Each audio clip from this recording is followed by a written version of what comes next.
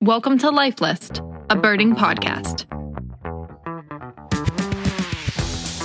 Hello, everybody. Welcome back to Life List, a birding podcast. I am George Armistead, and I am here with both Molly Brown and Alvaro Jaramillo. Guys, how you doing today?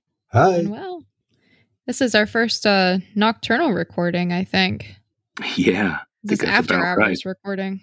Speak for yourselves.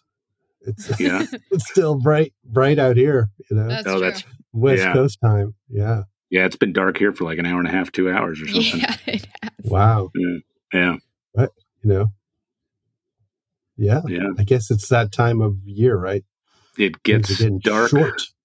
That's right. It gets dark early and stays dark kind of late, although that's going to change next week with the time change. But It's going to change for you because you're going to be in Antarctica.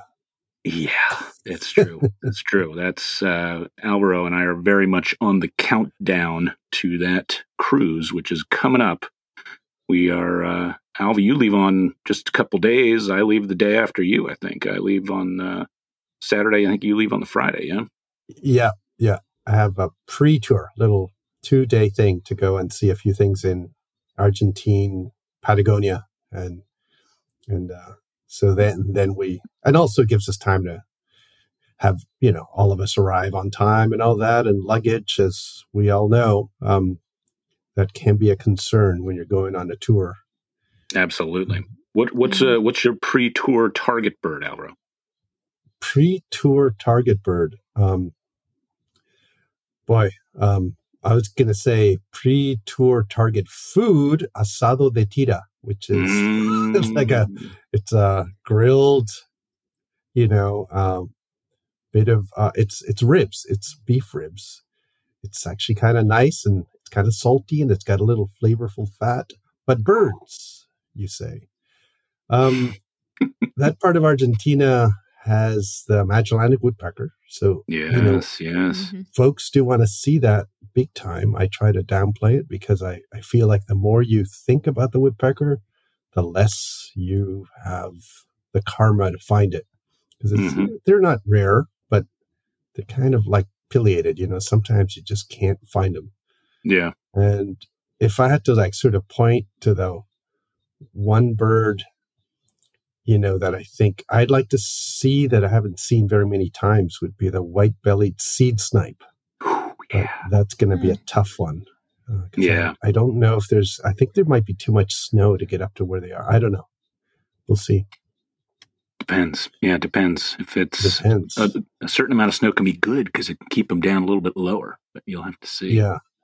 I'll have to see. It's a fun 2 days. Well, when this comes out, you'll both be cruising along. So we'll be somewhere probably like close to the Falkland Islands or something. Yeah, maybe even I don't know. Yeah, I can't do that math. Not that smart.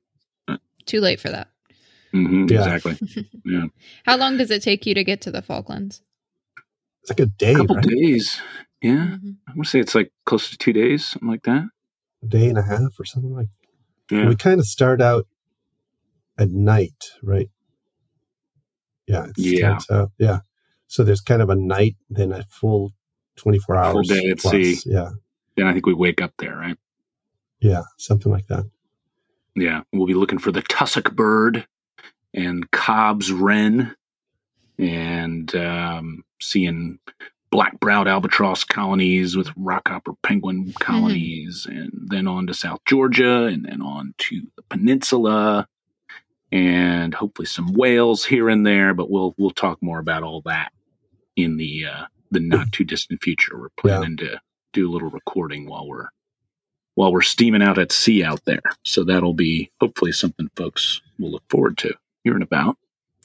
But big bunch of us from Rock Jumper, Alvaro. 190 folks on board. So a lot of birders. Yeah, American Birding Association, Alvaro's Adventures, Rock Jumper, all sorts of folks. So, Molly Brown, what's going on in West Virginia? You know what? I have been more in mammal mode than I have been in bird mode recently. Yes, I saw that? Yeah, dropped a video on Facebook the other day. But just because I got a new trail camera and I'm just very much sidetracked on like the art of positioning the trail camera, and it's just so slow. You know, our property that we have here in West Virginia is like 25 minutes from where we live now. So until we get a house built on it, we're just driving up once or twice a week, and that's becoming less now that the days are getting shorter. So there's like so much intention and strategy that goes into every visit that I make now, and I like position the camera a little bit differently. We're not baiting anything, but we've had some fun mammals so far. I've had that for 6 weeks, so wow. That's been most of my time. That was a pretty sweet little mashup vid you put out there. Yeah. Whatever you're doing, it looks like you're doing it right. Because, man, Fisher is one of my most wanted mammals. Did you think it was one animal or two? Honestly, I think it's two. Because I looked at those videos. I got 2 videos in the same night. And so it records photo and video on that trail cam. And it missed video of something that we had a few days before. And I thought it looked like a beaver. It was kind of a nighttime blurry photo. And I didn't think it was a fisher, but I wanted it to be a fisher. And then we got good video the next day. But I think one's much bigger than the other. And I have a video of one at nighttime and one in the daytime. And the pattern on the coat looks a little different too. Although it's hard to tell. So I don't know. I went on a huge deep dive of research, and the range can cover up to 15 square miles. So I doubt that they're spending a whole lot of time on our property. I don't think that we really have enough trees that are mature enough to really sustain them. But I don't know if they'll be back or not. They haven't been since I got those videos. But yeah, fishers and a lot of other cool mammals. I think we were at, 12 mammal species or something on the camera. So that's fun. But that was the best find. Yeah, that is amazing. There's been a reintroduction program of them here in Pennsylvania. And they've done quite well. From what I understand, I think the northern tier of counties here in Pennsylvania, it's a pretty good place now to find fishers. Some friends of mine that used to live up there, I remember them saying they'd see them crossing the road every now and then, or every now and then you see a roadkill, which is of course a real bummer. But we have minks around here in Philadelphia area. Yeah. And people, periodically report, they're like, I got a fisher. And it's like always a mink. It's like every single time I've seen it's like a mink. And you try to tell them, and they're like, no, I have on good authority that this is a fisher. And I want to be like, okay, all right, But that's high on my list. Mustelids in general are like up there with cetaceans, along with birds for me. Cats, cetaceans, and mustelids. Fantastic, yeah. Yeah, it's a great group. Well, I have yet to see one in person, but this feels kind of as good as seeing one. Yeah. Which is maybe a topic we'll dive into on the bird side here in a bit, talking about life and that sort of thing. Yeah, exactly. That's a good teaser there. I don't know if I count that as a life mammal or not, actually. Yeah. So I've got, I was like shocked. And I was like, this can't be, because my thought was like fishers are in the boreal forest. I always think of them as like way up north. Yeah. And then like, I'm looking at, I'm even looking at iNaturalist and stuff. And there's all of these lowland, not even just in the mountains of, Pennsylvania to West Virginia and stuff, but in the lowlands, like even in like near Buffalo in New York State. Then I'm thinking like, that makes no sense. Yet then on the Canadian side, actually, they're more restricted. They're actually up a little further north, fewer records in that sort of lowland area. And is there any evidence that they're spreading? That's I don't know if they're spreading in range, but certainly in population. I think there was a huge drop off 200 or 100 to 200 years ago from a mix of the fur trade and deforestation and just habitat loss because they need mature forests. I was looking at that, Alvaro, and I didn't dig in, but I saw there was an isolated population in California, though.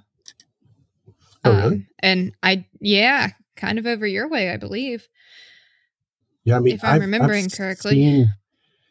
I see them now here. I've actually seen martin, like in Pine martin, in California. Yeah, but yeah, that's all surprising. I know fishers love eating porcupine though. Yep.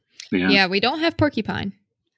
So what do they They're eat not there, too then? far from here. You know, from what I saw, they eat everything. I mean, I Probably think that they're possum, maybe, and Mm-hmm.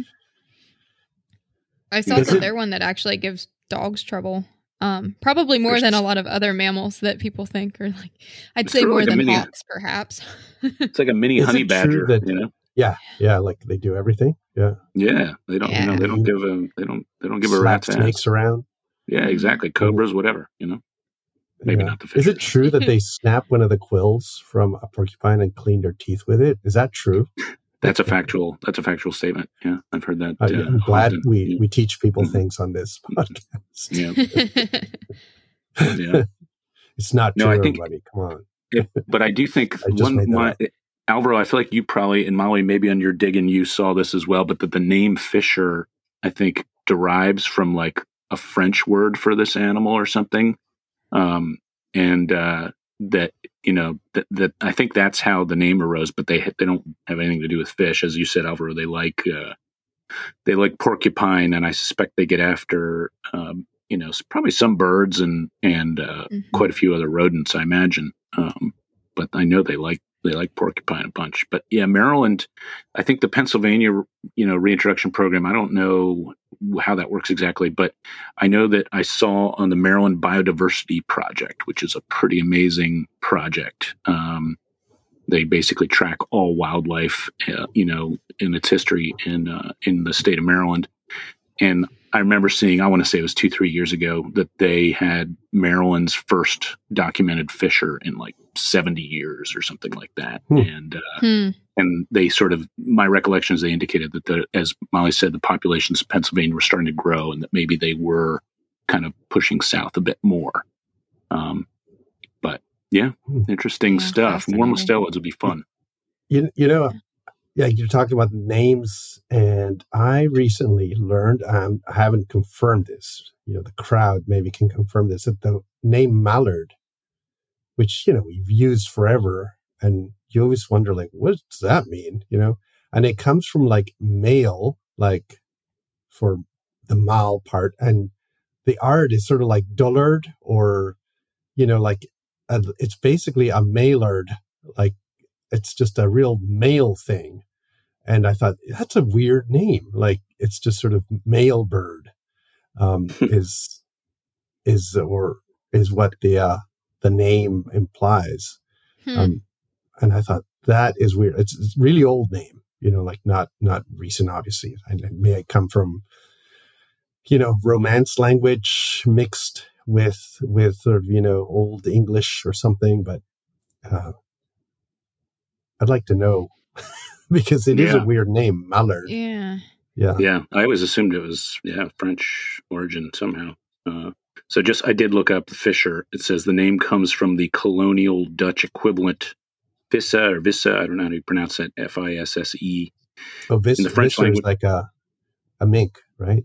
Yeah, it says it's in the French language. The pelt of a polecat is also called a fisha or a fichet. That's so why it's Mostella Visson, like Visson for mink. It's the same word then. Visson fisher. Yeah, same root. Different species. Huh. Although now it's Picania pennanti. Looks like they've changed the... No, for mink. Yeah, the whole families. Yeah. But that whole family's, I think, undergone taxonomic changes recently. Like all weasels and otters, I think a lot of them have changed. So from what I saw on INET. Oh yeah. Yeah. Huh. Yeah, cool bunch of animals. Very cool. Yeah. I was very jealous of that, Molly, when I saw that. I was like, oh, she's got Fisher on. I had to show that off. Yeah, absolutely. Absolutely. That's amazing. Yeah. Well, I have been doing next to no birding the last week or so. What? Yeah, this is your favorite season. It is. That's true. I did do a little bit of action. I know. I did do a teeny bit of yard birding and I am pleased to announce that I broke the century mark for the yard here. I was sitting at 99 for like a month or something, and I added, and the best new addition is I had a flock of brant flying over way up high. I was like looking for hawks. We actually had a big day for red-shouldered hawks moving through. A bunch of people, Ashland Hawk Watch, I saw in northern Delaware, they had a record day of like 140 or so. Here in Philly, my buddy Liam Hart, he had 40 or so pass by his place. I just looked for a couple of hours and I had like 26 of them. So I was looking at hawks, and all of a sudden I'm like scanning way up high, and I see this flock of 16 brant, like way up there. So that was pretty awesome. I did manage to get some pics where you could actually tell what it was. So that was definitely one of my best yard birds to date. But otherwise around here, it's been a lot of time watching sports because the Philadelphia Phillies are in the World Series. That is not a joke. That is a true statement. First time since 2010, they're back in the World Series. I don't know where this team came from. I was talking to my mom the other day, and I said, "Mom, I don't know what's happened to our baseball team, but I like it, and it has really been something." And at the same time, my Philadelphia Eagles are 7-0, undefeated, best record in football. And the Philadelphia Union are going to the finals. So it is pretty much nirvana in sports right now here in Philadelphia. Not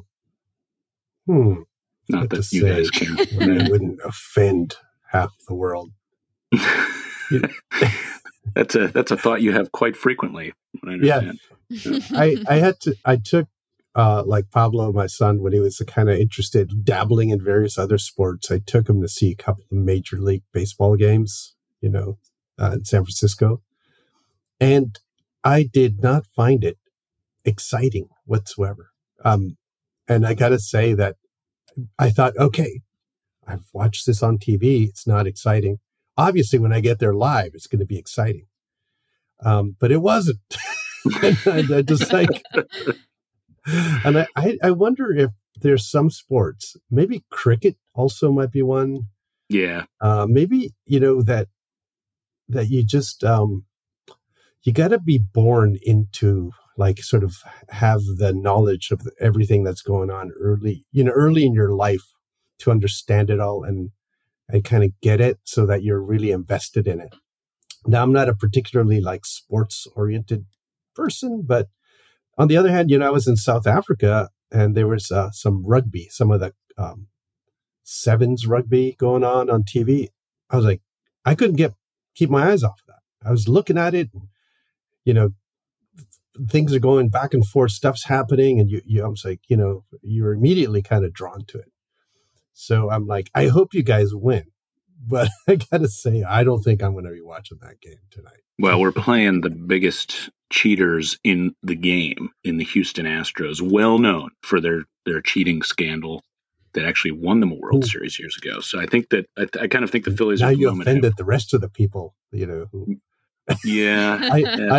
I offended all the baseball fans, and then now you've offended but yeah. It's true. It's true. It was a big mistake. Yeah. But you can add a prediction, and then we can see how that happens by the time this podcast comes out. Oh, Molly, put me on the spot here, man. I am putting you on the spot. Yeah. This cheaters thing, though, it's interesting because I was getting a beer the other day after the Pelagic, and there was a guy going on about cheating, and and I was like, so then I started getting interested. It's like, then I was like, how do you cheat in baseball?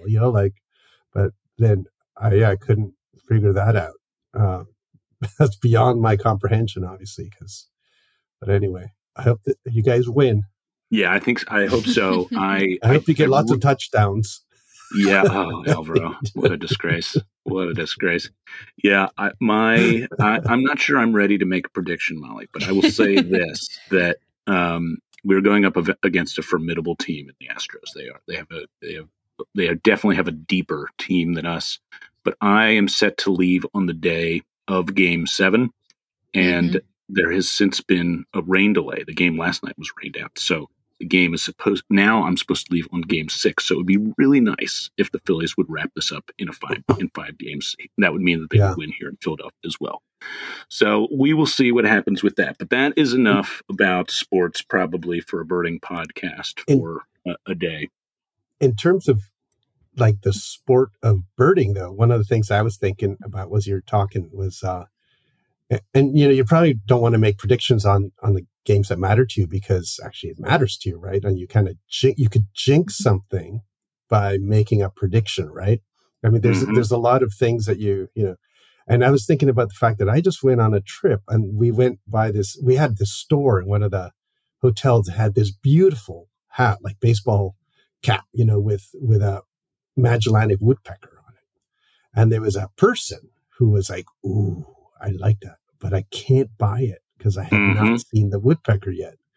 And if you buy the shirt or you buy the hat, it's kind of jinxes your chance of seeing the bird. And I was, I buy into that. And in a sense, it's also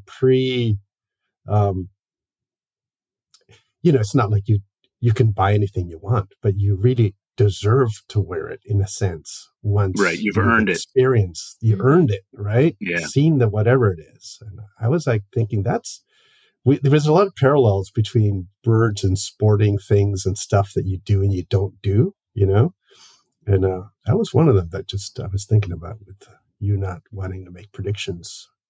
Actually, because it's not about being wrong. It's probably about more swaying the cosmic outcome, right? Yes, exactly. It's the superstitious. It is definitely the superstitious part of me. Is I don't want to offend the baseball gods. Yeah, exactly. Yeah, yeah. Well, speaking of sort of the gaming aspect of birding, we had an interesting question from Fred Hochstetter, and Fred said, your podcast is titled Life List. What would you guys say, or what would anybody say necessarily, are the criteria for counting a lifer on your life list? Would it be seeing it and hearing it? Will just hearing it be okay? We'll remember, a few years ago, the ABA changed their listing rules such that herd birds count. Is if you get a quick glimpse or just see a snatch of movement that is the bird, is that good enough? What if you photograph the bird but don't realize that the bird you're photographing is a lifer until later on? Do you count that? Do you have to know what it was at the time in the field to be able to count it? So these are some interesting questions because they all raise memories of examples of birds where, there is some criteria called into question. And Fred was saying, for me, herd only birds is fine for night birds and rails, but for pretty much everything else, he wants to see them for at least a little bit. I don't know, Molly, you just had a video camera only fisher. How do you would you count this on your life list, your property list? Obviously, probably that. Yeah. I don't know where you come down on that. Yeah, I wouldn't. Ugh. Man, I really didn't think about this example before, but no, I wouldn't count a fisher on my life list. I've never seen a fisher. When I was out there the other day in the middle of the day, like several days after, I was checking every tree.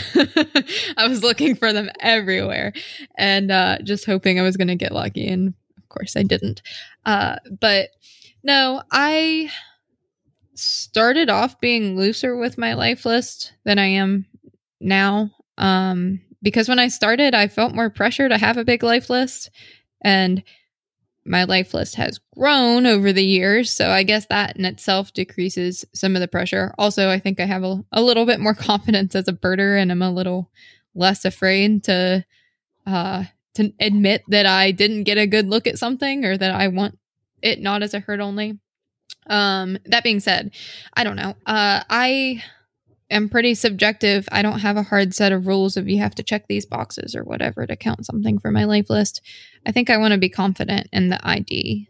So in some cases that is a herd only. And I get kind of stressed out putting spotlights on birds and going through a lot of effort to get some of the birds like at night and rails and those types of things like was said in the email. Where if you might be pressuring the bird, that's not as fun. Yeah. Yeah, I care less about that. And I really enjoy hearing birds. I mean, I get a lot of personal fulfillment out of that too.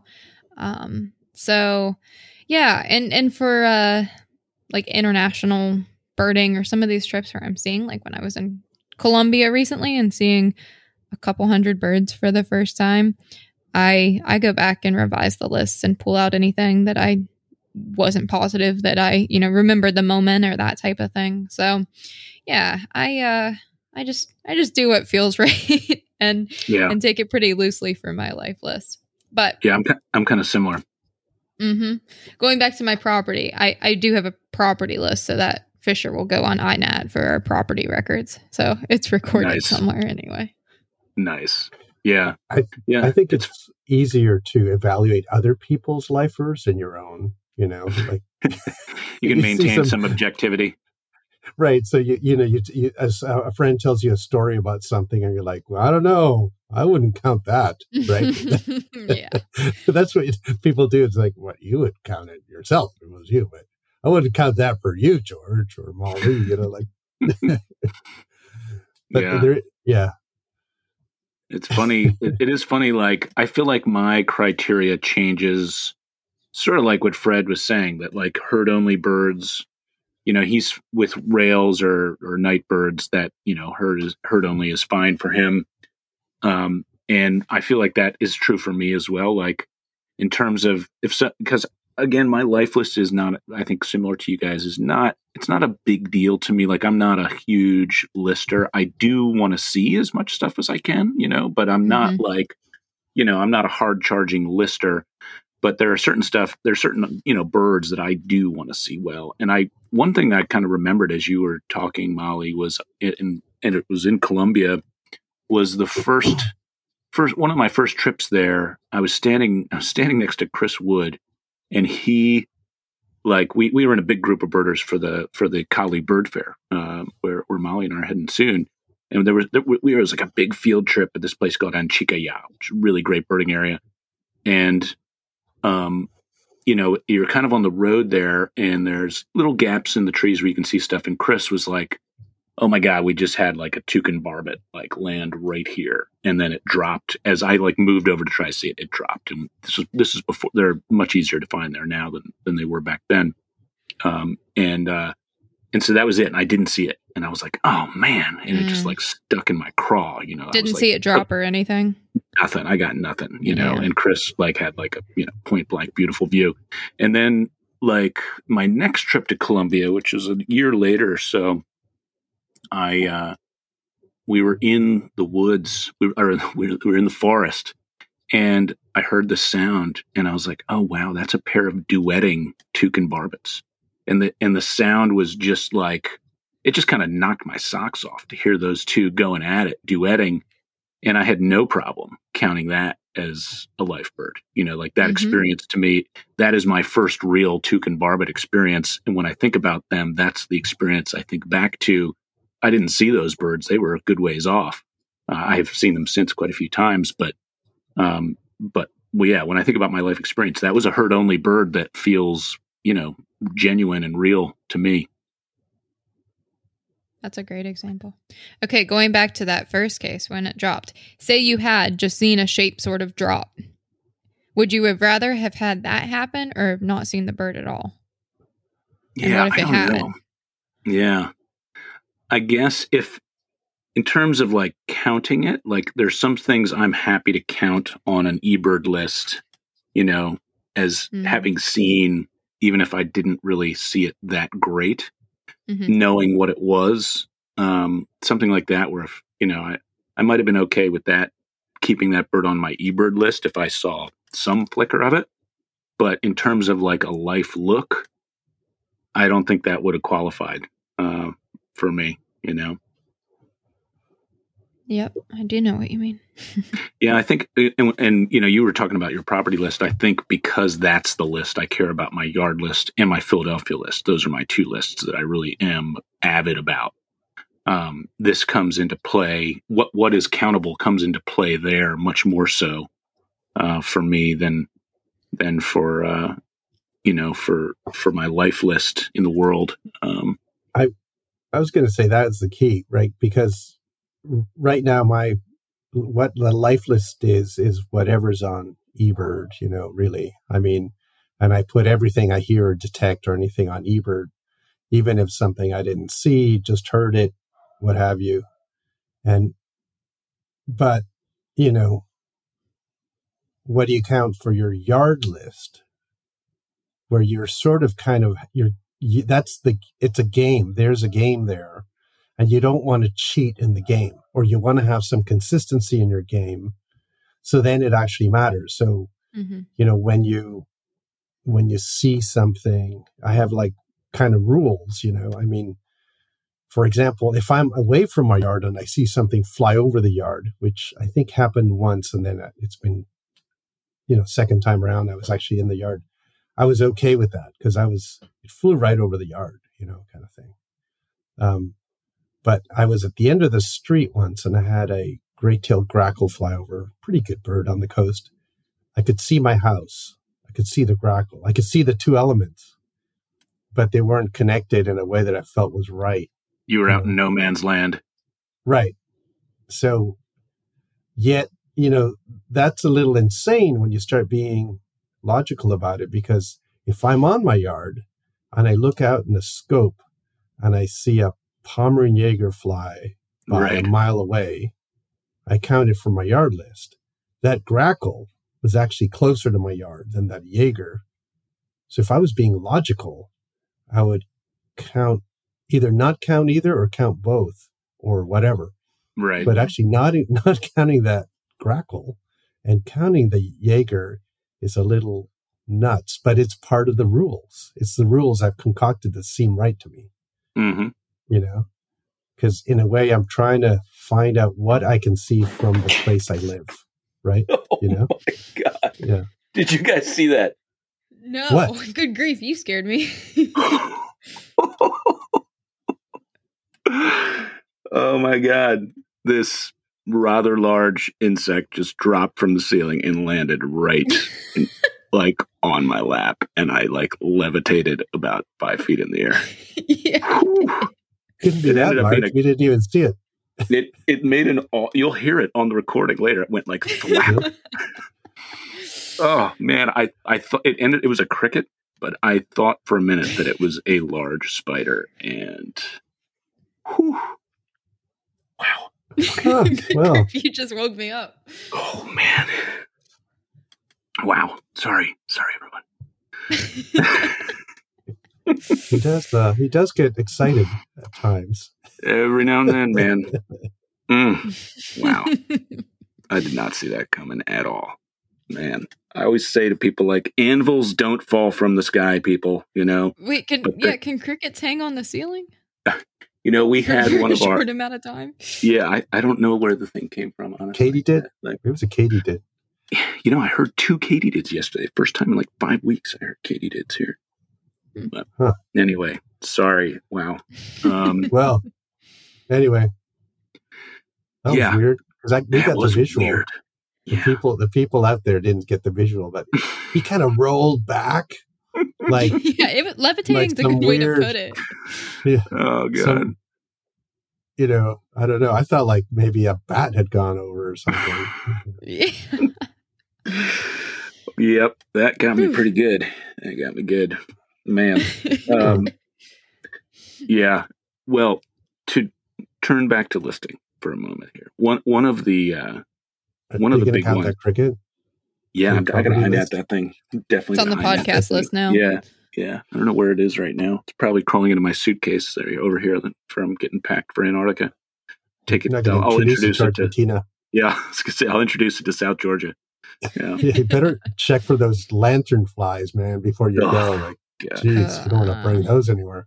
No, you definitely don't. Luckily, they seem to be done for the year. But Yeah. The big issue I run into here in Philly, and people come down on different sides of it as far as the listing goes, is where are you versus, and this, Alvaro, you got me thinking about this with your yard listing, is like, you have to be in your yard, or does I feel like the yard is the one, and we've talked about this a little bit before, where if a bird's just flying over, and you can see it from your yard, you count it. And like, I count like for me, if I'm in Philadelphia, and whatever I can see, like I look at everything as like, I kind of look at the yard list as the basic unit of listing, and everything goes from there.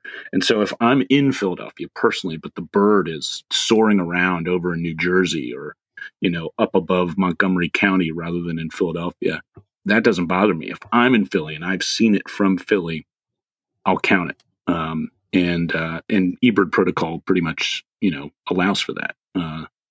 So I don't, but I've had people that really, like, there's a pond in the Heinz Refuge a couple years ago, and some black-bellied whistling ducks turned up in this pond, and it's just barely outside the city in Delaware County.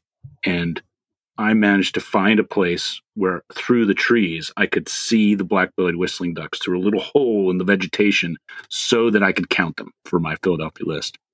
And this was frowned upon deeply by some of my colleagues in the area here, but others, sort of saw it like I do.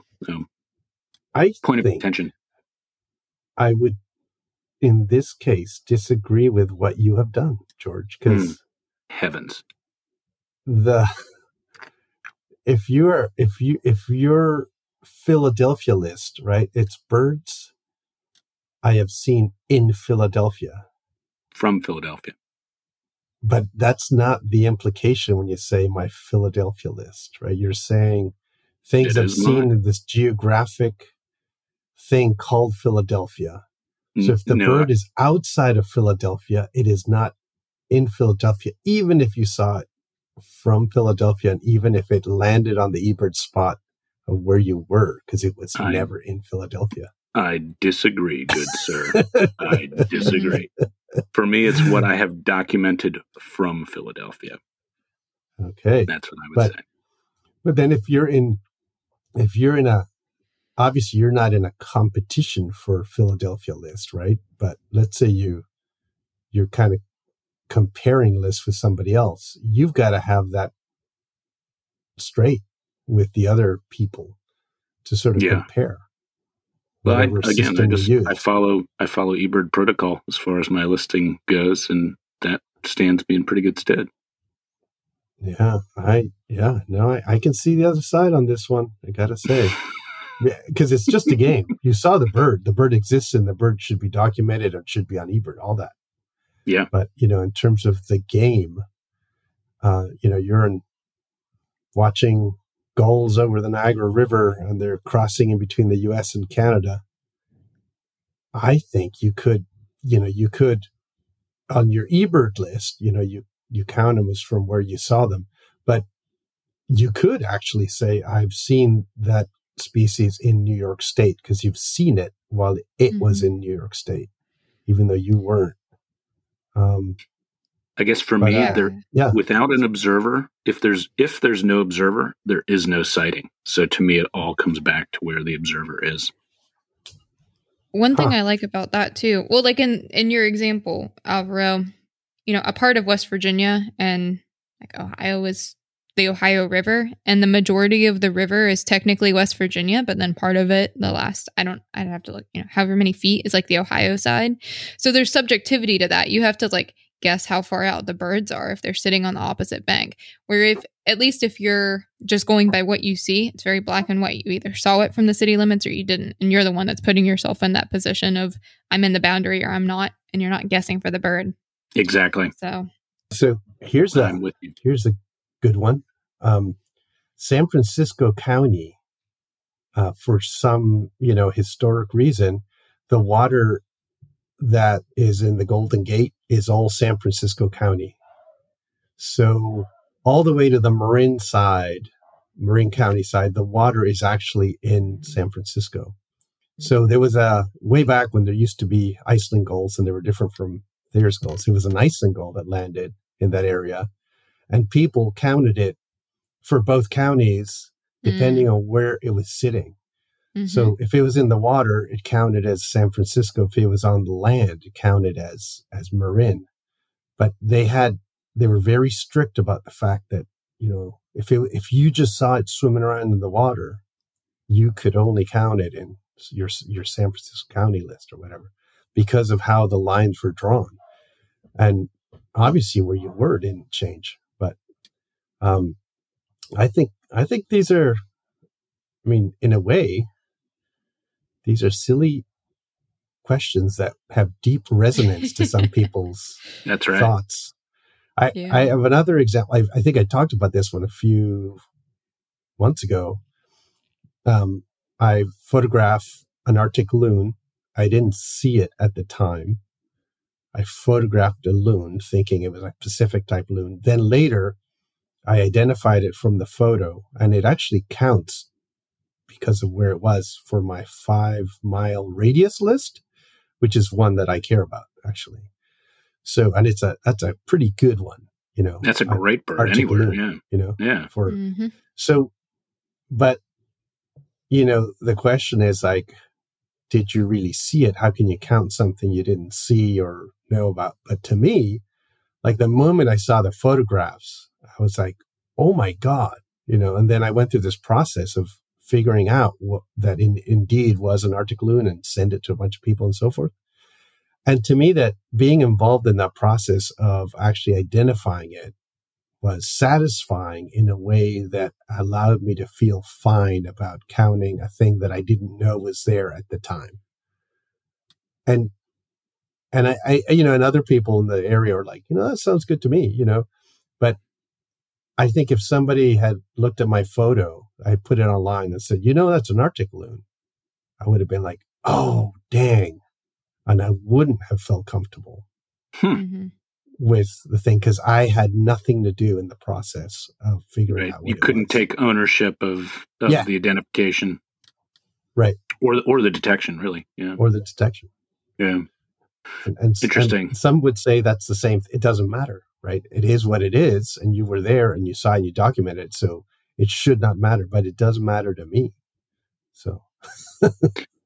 So another one that's coming up more and more I see are people that have recording stations in their houses or, like for recording nocturnal migrants. And some people will do like live listening, as they're recording. And, I've seen it where in some cases somebody will be like, basically lying in their bed or sitting at their desk inside listening as their microphone on the roof records migrants. And I know some folks really think that is like kind of a nebulous way to get a yard bird. Versus if you're in the field and you're like actually pointing a microphone at it or you're actually outside, that bothers them less. And I don't know how I feel about it myself.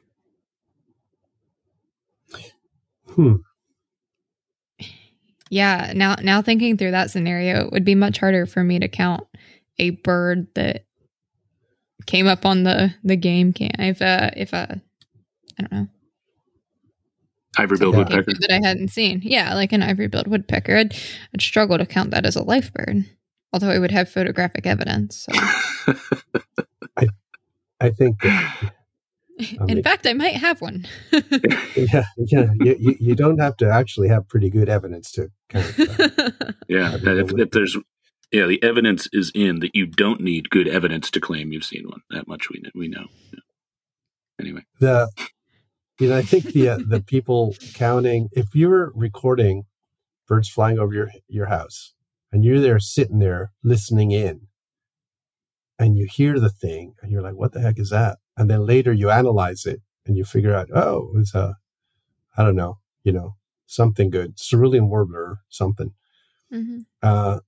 I feel like there's a process and you were there and you sort of if you're just recording them, you grab them next morning, that's good data for eBird or other, venues. But in terms of your house yard list, I don't think it counts. I agree. I think. Yeah, I agree. Except the one thing I guess is I feel like if you're like comfortably ensconced in splendor inside your house while listening, as opposed to being in the field, to me, that's a little different. Like, has your field craft gotten so good that you don't really have to put in too much effort anymore? Or, like, I don't know. I feel like if you're next to your microphone, if you're outside, that's different than, being inside on a lazy boy, drinking a beer, You have a lazy boy? That's cool. I got a beanbag chair. That's about as close as I get to a lazy boy around here. Yeah. So how about this? Okay. You are photographing with your old school camera setup. You photograph something good. There's a golden crown sparrow in your backyard. You can see it as you're photographing it. Takes off, never to be seen again. You never saw it with binoculars. You just saw it through your camera. I think that's pretty clear cut. You identified, you saw it. It's just like seeing it through your binoculars. Now you do the same with a mirrorless camera, where you're seeing a screen rather than the actual photons. Is that completely irrelevant? Or is it, right? It's the actual light being bent by the, the glass or whatever. And you see that in the old school rig. But in the new one, you're not seeing that. You're seeing sort of a display, digital display of exactly what happened. And then if that's the case, if you're okay with that, then in the future, would you allow for, like, looking through screen binoculars where you're increasing the light? We'll get there too. Yeah. Right. Exactly. So, I mean, it just goes further than just now of the photons, but later you'd be able to actually see that thing enhanced, making it easier for you to identify it, but you wouldn't have back in the day because you wouldn't have been able to see it so well. What do you say to all that? I say we tackle that in a future podcast episode. It's too much, huh? Yeah. A couple decades down the road, we'll revisit that. Yeah. I mean, it does come up a little bit now where you've got groups birding where somebody puts their phone on the scope, is digiscoping, and everybody just looks at the screen rather than looking through the scope itself. And like some people prefer that because it's like, wow, look at us. We can, it's like watching it on TV, but it's right there. Or maybe it's really far away, but you can actually see it better, this way. Whereas other people are like, well, I want to look at it through the scope. That, seeing it there is cool, but I want to see it through the scope. And I kind of get that too. I feel like, I kind of understand both sides of it. The photons thing doesn't really bother me that much because I think we're heading down that road. And, I don't think, I wouldn't let it bother me too much, I guess. Yeah, but I agree. I guess, like, let's say we're in the future. I'm leading a bird trip. I've got my binoculars with my screen there, and I see Kirtland's warbler sitting there. Nobody else can see it. I don't want to move, right? I don't want to move. I'm going to lose it. But then I send everybody the image through their binos or special, like, electro binos. You airdrop them, and then they're all your eye binos, right, and they're all looking in the same direction. Maybe somebody gets a glimpse afterwards or something, classic birding, but nobody saw it as well as I did. But I have proof that it was there while they were there. Identification, they actually saw the image, but they didn't actually see the bird. They were part of the event, but not part of seeing the actual bird. What do you like? Is that just clear cut or is it not? I don't know. Seems dubious to me as a. I know. Yeah. But I think we're heading that way, though. Yeah. And, the classic, did you see it well enough for me to count it? Right. Will take on a different meaning, in the future. Yeah. So. Yeah. One of my favorite things I remember seeing on a checklist was like, old school day, pre-eBird, doing the checklist at the end of the day with the group, and next to next to one of the, like, I called out a bird, and somebody wrote next to that bird on the checklist that said LSS. And I was like, I'll ask him about that later. And I was like, so what was the LSS? And she looked at me and she goes, leader says so. Which I liked. It was basically like, that leader said it was that. I saw it, but, I don't know. I'm not sure. And I was like, that's interesting as well. Some people have different designations. The list is a personal thing. Right. That it is.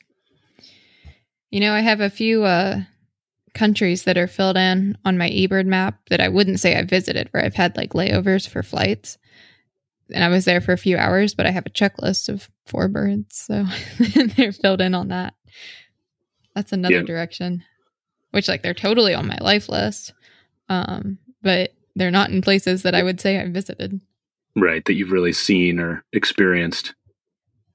Yeah. I think in that those people that list countries, you cannot list an airport. Mm-hmm. You know, like the 100 Club country people or country regions or whatever. They have rules as you have to step out or get your passport stamped or whatever. But I think for an eBird map, you're fine. You saw those birds. You were there. You're geographically there. Mm-hmm. I mean, yeah, I agree with that.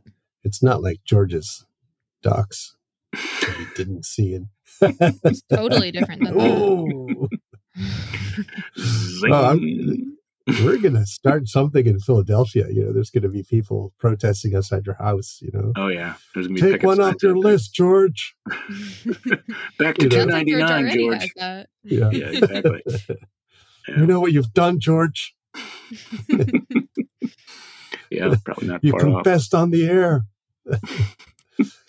But yeah, I think the other aspect of this whole list thing, like when people say, well, you're not that much of a lister, and why, there's multiple reasons why I like novelty and like seeing new things and all that, but I'm not really sort of keen on the numbers of the lists, other than for like game things, backyard, 5 mile radius or whatever.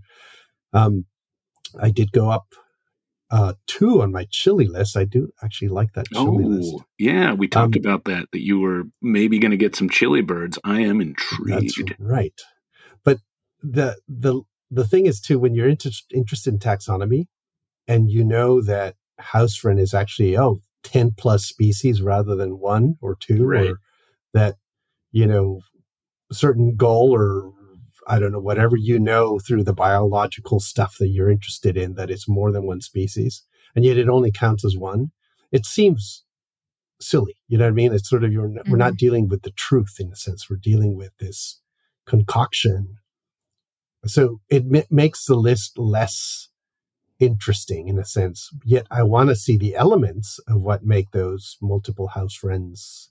I want to see those things, and they may not count, but to me, they matter, right? Like, it's not just a house wren. So the actual official numbers become less important. Obviously, it's different for a backyard. Things are a little bit more sorted out, when you're U.S., Canadian backyard. But in world travel, at least, it's a little dicier, But yeah, yes, I did go up too. Yes. So it was house wren and house wren. What was this? What were the 2? They were Patagonian tinamou and elegant crested tinamou. Minutes from each other. 30 minutes from each other. 2 birds that were kind of inaccessible, not even there when we did the Birds of Chile book. Now they're kind of becoming, they're not common, but they're super regular now. I did not realize I mentioned that I didn't realize that elegant crested would be a difficult bird, but I guess there's mountains that get in the way. Well, not there actually, But I guess you're generally. right. Exactly. That's why where I saw it down in Magallanes, it's on the east side of the Andes. Yeah. So, but they've spread south as probably through global warming and some other aspects of changes in probably a number of sheep or something like that. Was it a flock of 3 that you saw? It was a flock of 3 Patagonian tinamous. Yes. Oh, I was talking about the elegant crests, but they're the same. Like all, they function that same 3, often in 3s. The Patagonians, Puna tinamous, and the 2 crested tinamous. For some reason, almost always in 3s. Like witches. Witches are in 3s always. Have you noticed? Yeah. In Shakespeare, there's always 3 witches. Mm-hmm. 3, it's a magical number. Big Macbeth fan over here. Yeah. Nice. Well, we are coming up on the hour here, guys. And I'm curious what Molly Brown has on the horizon coming up. Anything particular you want folks to know about? Good question. I don't have as busy of a November as you two, so I really don't have anything coming up. We're putting together some more co-op trips for the end of 2023, so those will be announced soon. Nice. And otherwise, just gearing up for a little bit of winter travel, heading to Costa Rica in December, and then Colombia in February. Mm-hmm. Nice. And the December trip is a burning co-op trip, and it is a co-op trip. Yep, to the Osa Peninsula. That's going to be awesome. It will be. Yeah, nice. As will Colombia. We're looking forward to that as well. And that's going to be great. Yeah, Alvaro, this is interesting in that I'm going to be seeing you in person in about a week's time. So that'll be. Yeah, first time in a little stretch here.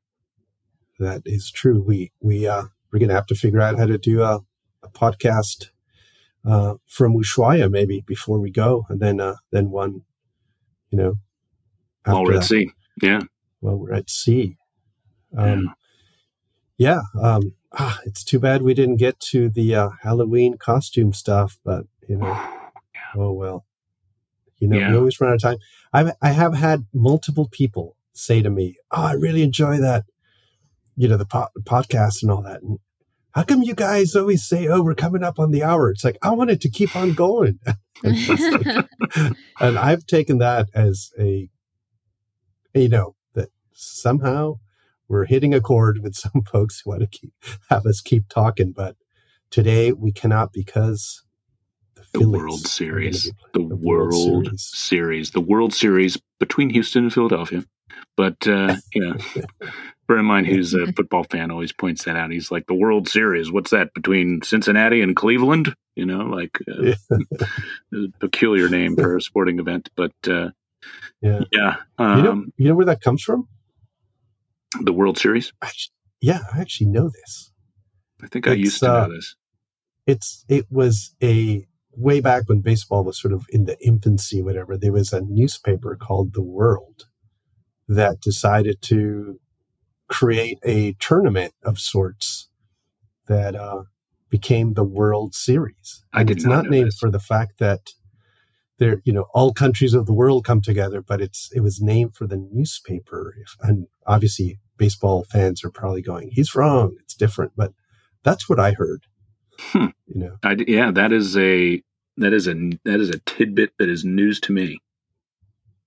Yeah. There you go. So you don't have to feel bad. If you were thinking like it was some kind of American kind of like, we're so insular that's very definitely what I thought it was. Yeah. To think that Philadelphia versus,